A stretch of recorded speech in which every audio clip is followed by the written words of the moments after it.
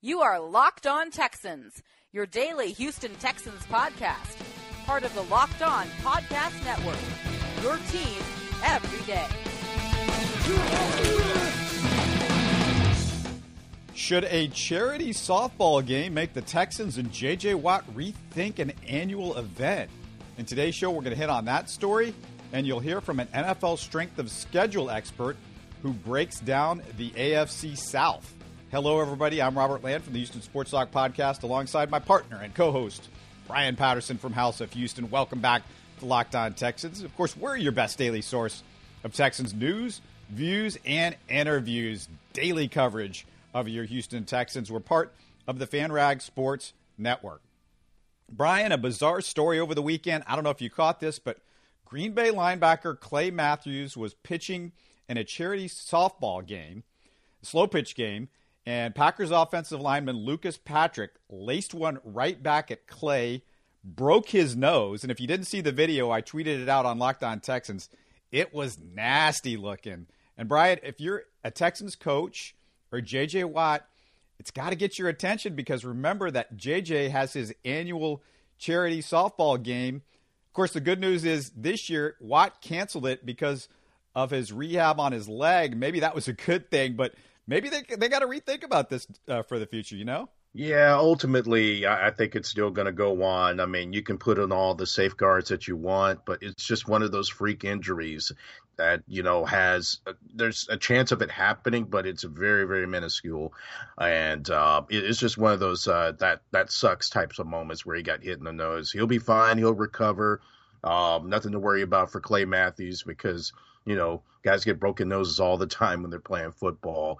But, ultimately the goal is to, be out there raising money for charity, whatever you're doing it for, and you'll bounce back. But the J.J. Watt, which usually would be held at this time of the year, probably maybe a few weeks ago, usually it's held in mid to late May, it's going to go on, and it's all for a great cause. Yeah, and J.J., maybe if he gets hit in the nose, it'll straighten it back up. Remember a few years ago, he had that all bloody nose and everything like that. Yeah. He got busted up during a game. And I can't help but thinking of those.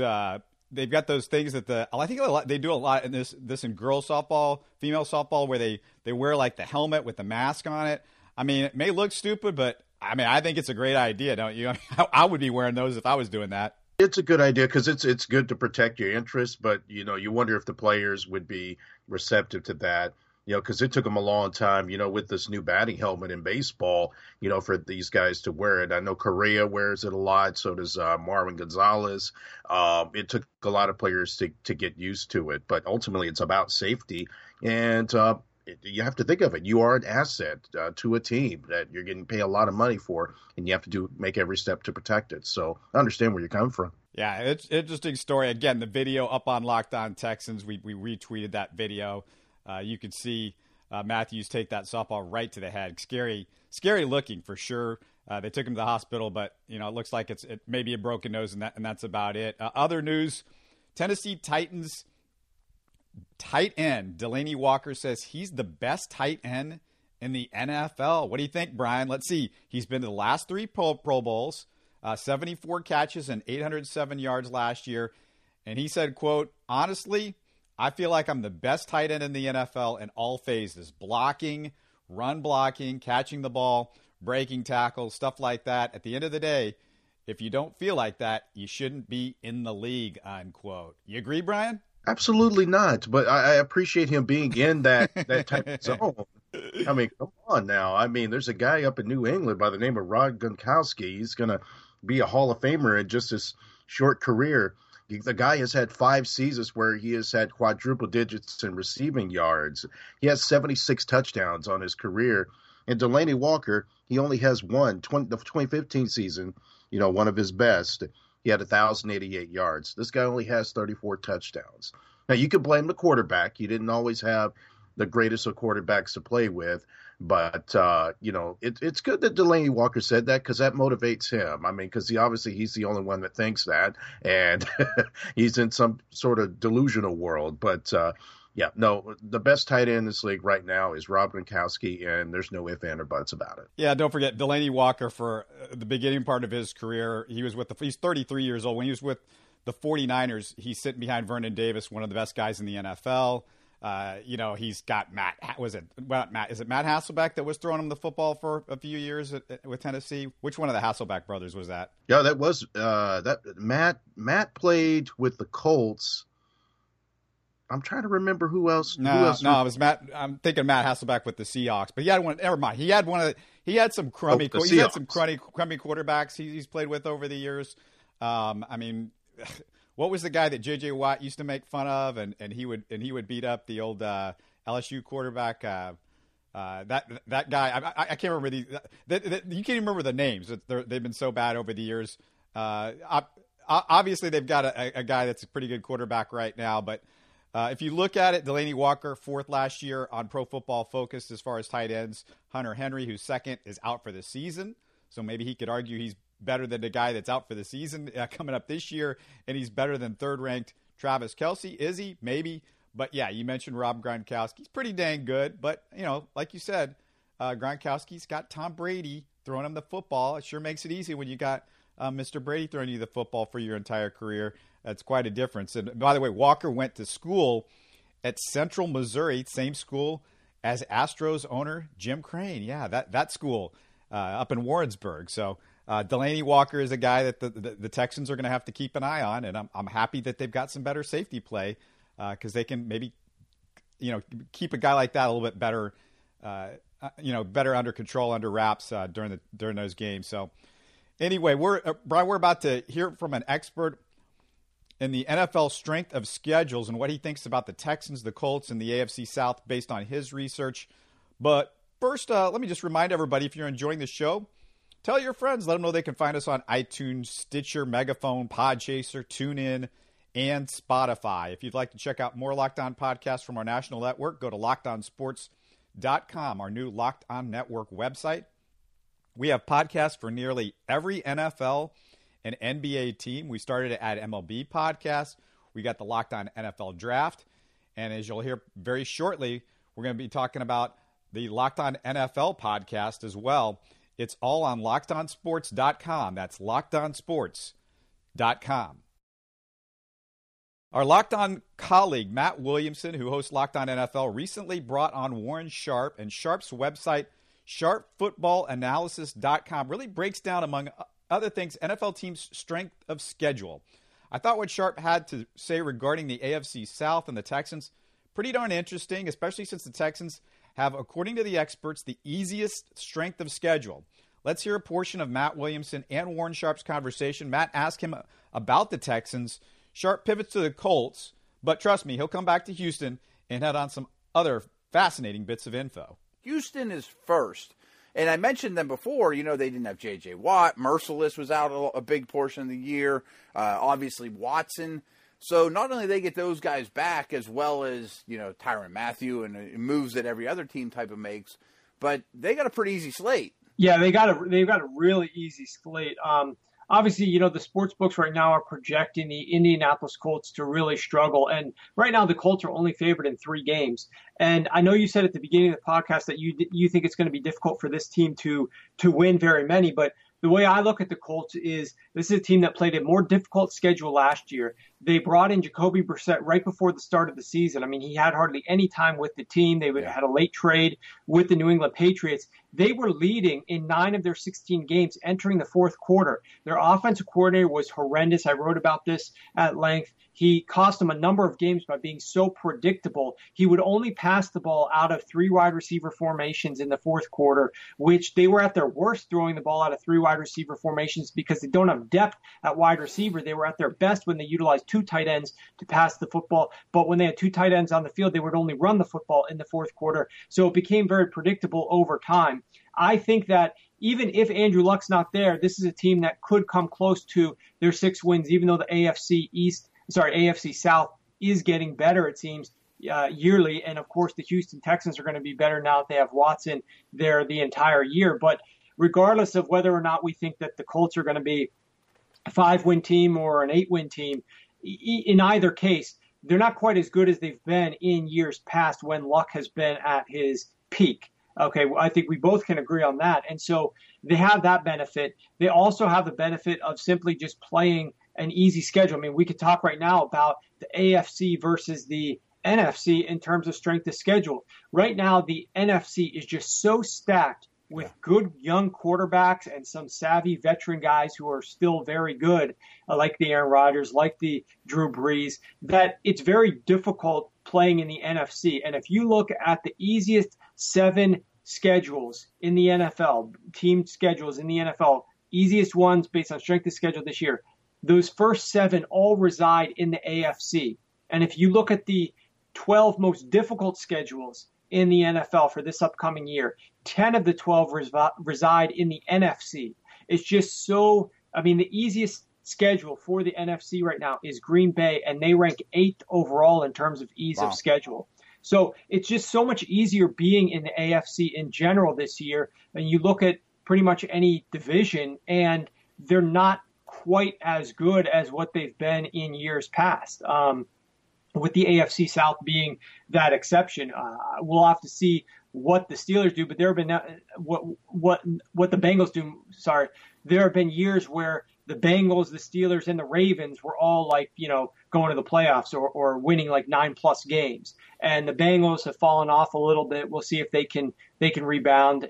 But overall, I think the NFC is just much more competitive with better teams. So the Texans getting the benefit of playing in the AFC, getting the benefit of winning, I think it was just 4 games last year. So they're playing a 4th place schedule, and they get to play the Colts a couple of times. It's just really a good setup for their season this upcoming year. One of the things that we've noticed in the past when I've looked at the easiest schedule in the league, and I use my metrics obviously to calculate that, it goes a long way to predicting success for a particular running game. Last year, if you look at what the Jacksonville Jaguars were able to do with Leonard Fournette in his rookie deal, Leonard Fournette posted some great numbers. He finishes RB number 8 in fantasy, but if you look at what he actually did on a per-game basis in terms of his efficiencies, it was not good. 50% of his runs gained 2 or less yards. That ranked 25th out of 28 running backs. He was more of a volume runner than a dynamic one.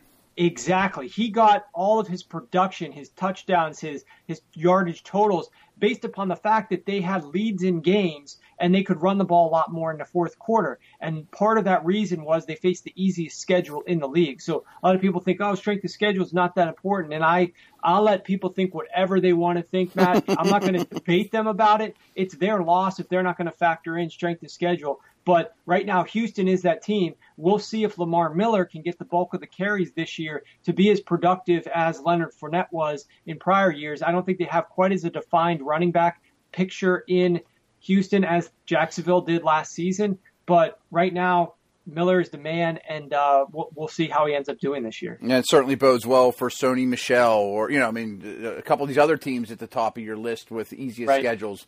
And just real quick, while you were saying that about the NFC versus AFC, I pulled up my power ranks from yesterday, and 6 of my top 8 teams are in the NFC, and 1, 2, 3, 4, my bottom 4 are all in the AFC. It's not only is it really heavy in the NFC, but they don't have any bad teams either. Like, I have Seattle as my worst team in the NFC, and they have an 8-win, over/under on with them. And that matches what they've got out in Las Vegas. I mean, if you look at the teams that are 10-1 or lower to win the Super Bowl, meaning like they're highly favored, you're not going to get as much of a return on your money. Teams that are 10-1 to win the Super Bowl, 5 of those 7 teams, or 7 of them that are listed, 5 of the 7 come from the NFC. Wow. So, and if you're looking at like just the top 4 teams, 3 of those 4 come from the NFC. So it definitely is. The power rankings and what they have out in Las Vegas mirror that as well. Warren, I want to let you go here. Before I do, is there any real interesting trend or stat or anomaly that you just want to throw out and that our listeners know? Something that stood out to you, or if not, no big deal. But I was just curious, is there something that's like, wow, this is really interesting. I'm curious how this shakes out. I think one of the more interesting stories of this year is going to be out in the Pacific Northwest with the Seattle Seahawks. Yeah. Last year, I had them as the second easiest schedule. And they won a number of games last year. I mean, if you look back, they won more than probably a lot of people think that they won because they didn't have as great of a season. But their team was obviously much more depleted. I mean, their offensive line still isn't good. They lost a number of players on defense through injury last year. And now you look at this team, I mean, Richard Sherman's gone. Their defense is not going to be quite as good, which has been great for years. Offensively, they, instead of helping shore up their offensive line early, they went and drafted Rashad Penny, who might be a very good running back, but they went up into the first round and got this guy. And he lacks the reception ability, at least he did in college, and there's questions about his pass protection. So those two things are really important for a running back because that's what keeps you on the field, and that is a big efficiency edge, is throwing the football to a running back. So that's an issue for them and what they drafted this year and their players that they lose. But they move from the second easiest schedule from last year, by my projections, down to the third most difficult this upcoming season. And you look at that division that they're in, obviously the Rams are significantly better than what they were to start last season in terms of what we thought of them. And of course, it's just a very challenging schedule because now you got Jimmy Garoppolo in that division, and he is very good. And the 49ers obviously played really well with him. So it's a difficult division, number one, to play in. But number two, their overall schedule, I mean, we talked about it, the NFC. They are in the NFC. They're playing a very difficult schedule this upcoming year of non-division opponents. They're playing a lot of good conference opponents. It's going to be really interesting to see. I mean, I love Russell Wilson. I think he's carried that team a lot. It'll be really interesting to see how much he can carry them this upcoming year because of the schedule. Yeah, that's one of the teams that jumps out to me as the under. I mean, right now the line I'm looking at is 8 games. I can't see them being a 9-7 team. I think they have a better chance of picking in the top 6 or 7 in the draft than they do of having a winning record. And one last note, because you mentioned this too, that doesn't bode well for Seattle, even though they did, draft Penny in the first round. As you mentioned, that usually if you have an easier schedule like Jacksonville and Fournette, you run the ball. Well, Seattle still didn't, even with the easiest schedule in the league last year. Right, and now they're going to be against a very difficult schedule with questionable pass protection. And when you're playing a difficult schedule, this is one of the reasons why I think there's actually a good chance that even though Sam Bradford is out there in Arizona, like Josh Rosen might be getting a start pretty early. Number one, Sam Bradford is not going to get as many reps with the ones during training camp because they're trying to rest his knee and keep him healthy. But they face a downright brutal 3 first weeks to the season in terms of opposing defenses, in particular opposing pass rushes. And the Arizona Cardinals offensive line isn't very good. And because they're playing a difficult schedule, they're going to have to be throwing the ball a lot. And that's the same type of thing, like a parallel with the Seattle Seahawks. They're going to have to be throwing the ball a little bit more because they're going to be in more difficult games where they may not be having a lead. Their defense is going to give up suddenly a bit more points on the scoreboard, most likely. That's going to force this offense to do more than they've done in the past against a much more difficult schedule. That was Locked On NFL's Matt Williamson with strength of schedule guru Warren Sharp. If you want to hear their whole 40-minute conversation, check it out on Locked On NFL, all part of our Locked On network. Now, before we get into what they said, just a quick reminder to like us on Facebook, follow us on Twitter, email us at lockedontexans@mail.com. If you forget any of that, just go to the show description of each podcast. It's all right there. If you're a fan of Locked On Texans, either email us a question or record a message. Just real simple. Use the voice memo on your phone if you want to. That's a great way to do it. Email Locked On Texans, again, lockedontexans@mail.com, and we'll use it on the show. Brian, any thoughts on what Warren Sharp had to say? I guess he thinks, bottom line, AFC sucks compared to the NFC. That was one of the big things you definitely take away from that. But we knew that. Yeah, he makes a good point about that. But I think that we have a lot of formidable competition in our schedule. He can say that, the AFC is not as competitive. You just never know, and that's why you have to play the games. I mean, we're just basing this off of projections, predictions, and stats from last season and seasons previous. You never know what's going to happen. The AFC could be a powerhouse, but based off the talent that the NFC has, there's no question that they're going to be a lot more competitive, as Warren was alluding to. So it's an interesting viewpoint that he has about that. And they do talk a lot about the Seahawks there. And it's going to be a difficult season for them because they lost a lot. And we don't play them this season, but it's just definitely going to be something to keep your eye on. And I'm certainly looking forward to it. I hope our season is as successful as what people are predicting it to be. That's what it needs to be. Yeah, shots fired a little bit when you talked about the Seahawks, I guess, at our old friend Dwayne Brown, because he's one of the guys that's going to have to deal with that pass protection issue that he's talking about. But, he is, as much as he said the AFC stinks, he was pointing out that the AFC South is the power of the conference for sure.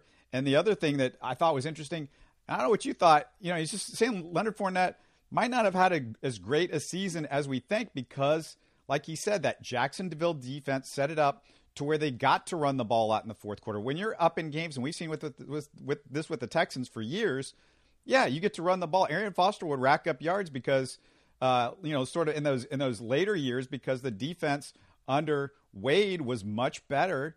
And all of a sudden, guess what? You get to run the ball in the fourth quarter because you got the lead. You're running out the clock.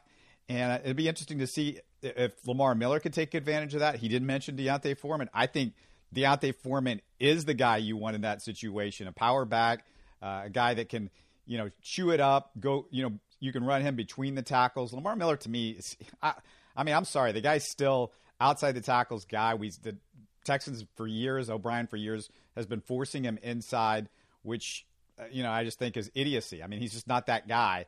And on the other hand, you got Deontay Foreman. If he's healthy, or maybe it's Alfred Blue, one of those guys could have a decent year just because if you got the lead in the fourth quarter because of the Texans defense, because you're up in games, because of the schedule, you got a great defense that should be able to keep games pretty low scoring on the other side of the ball.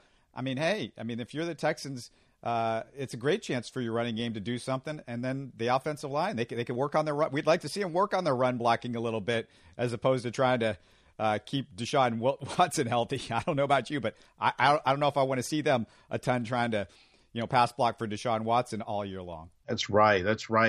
And also what needs to be mentioned is that we do have the offense to go up in games and to have leads because, when you have a great defense, but you can't put points up on the board, then you are sometimes playing from behind because you can't put points up on the board. And Lord knows we've been through, those particular eras, back when Bill O'Brien first started with the Texans. But now we've got the tool set. We've got the guys out there that are fast and speedy, and hopefully they do what they are asked to do out there. We know Deshaun Watson will, and this works as designed. All right, one more little minor note from the past couple of days. Browns coach Hugh Jackson said he would jump into Lake Erie if the Browns didn't win a game. Well, Brian, he and 100 Browns staffers all ran into Lake Erie Friday to raise $30,000 in charity. I like that he fulfilled his promise, but notice how he waited until June when the temps were, they're a lot warmer in June up in Ohio. It was still in the 50s, but not quite the same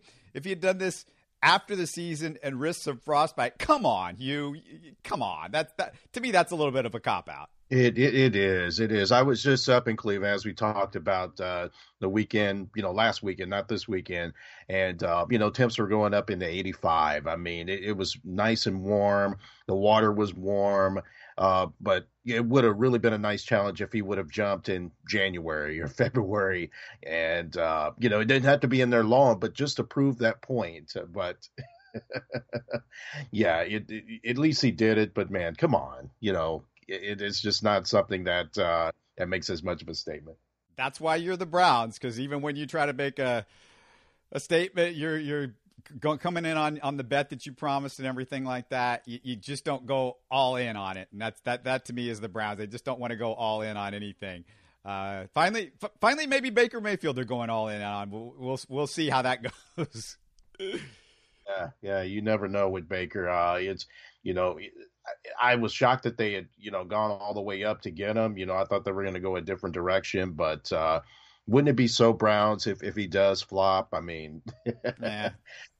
I don't want to kill him because I feel a kinship. I mean, as Oilers / Texans fans, we've gone through it. It's obviously they've had a rougher last 15 to 20 years than the Texans, but I'd like to see. I've got some Browns friends, and I could just call them Browns fans friends, I guess. And I'd like to see them do a little bit better, just to make it interesting. It'd be more fun if the Browns were good. I think. I think everybody's a little bit tired of making fun of those poor guys. Hey, let's wrap things up. Brian's got it all covered on House of Houston, a FanSide affiliate. Go to houseofhouston.com to follow everything going on in Houston sports. Rockets, Astros, Cougars. It's all right there. My Houston Sports Talk podcast, easy to find on iTunes and most anywhere you listen to podcasts. Looking forward to an interview with Galen White, who talks about a guy named Artie Wilson. He wrote a book about him. Artie Wilson broke the color barrier back in the 40s. In baseball. What are we talking about? Just listen to the show. It's going to be a fun one. And also, when you're done listening to today's Locked On Texans, make sure to rate us on iTunes. Let us know what you think or what you might suggest, and we'll take it to heart for sure. But that's all we got for this one. As always, thanks for making us a part of your week. You are Locked On Texans, your daily Houston Texans podcast. Part of the Locked On Podcast Network, your team every day.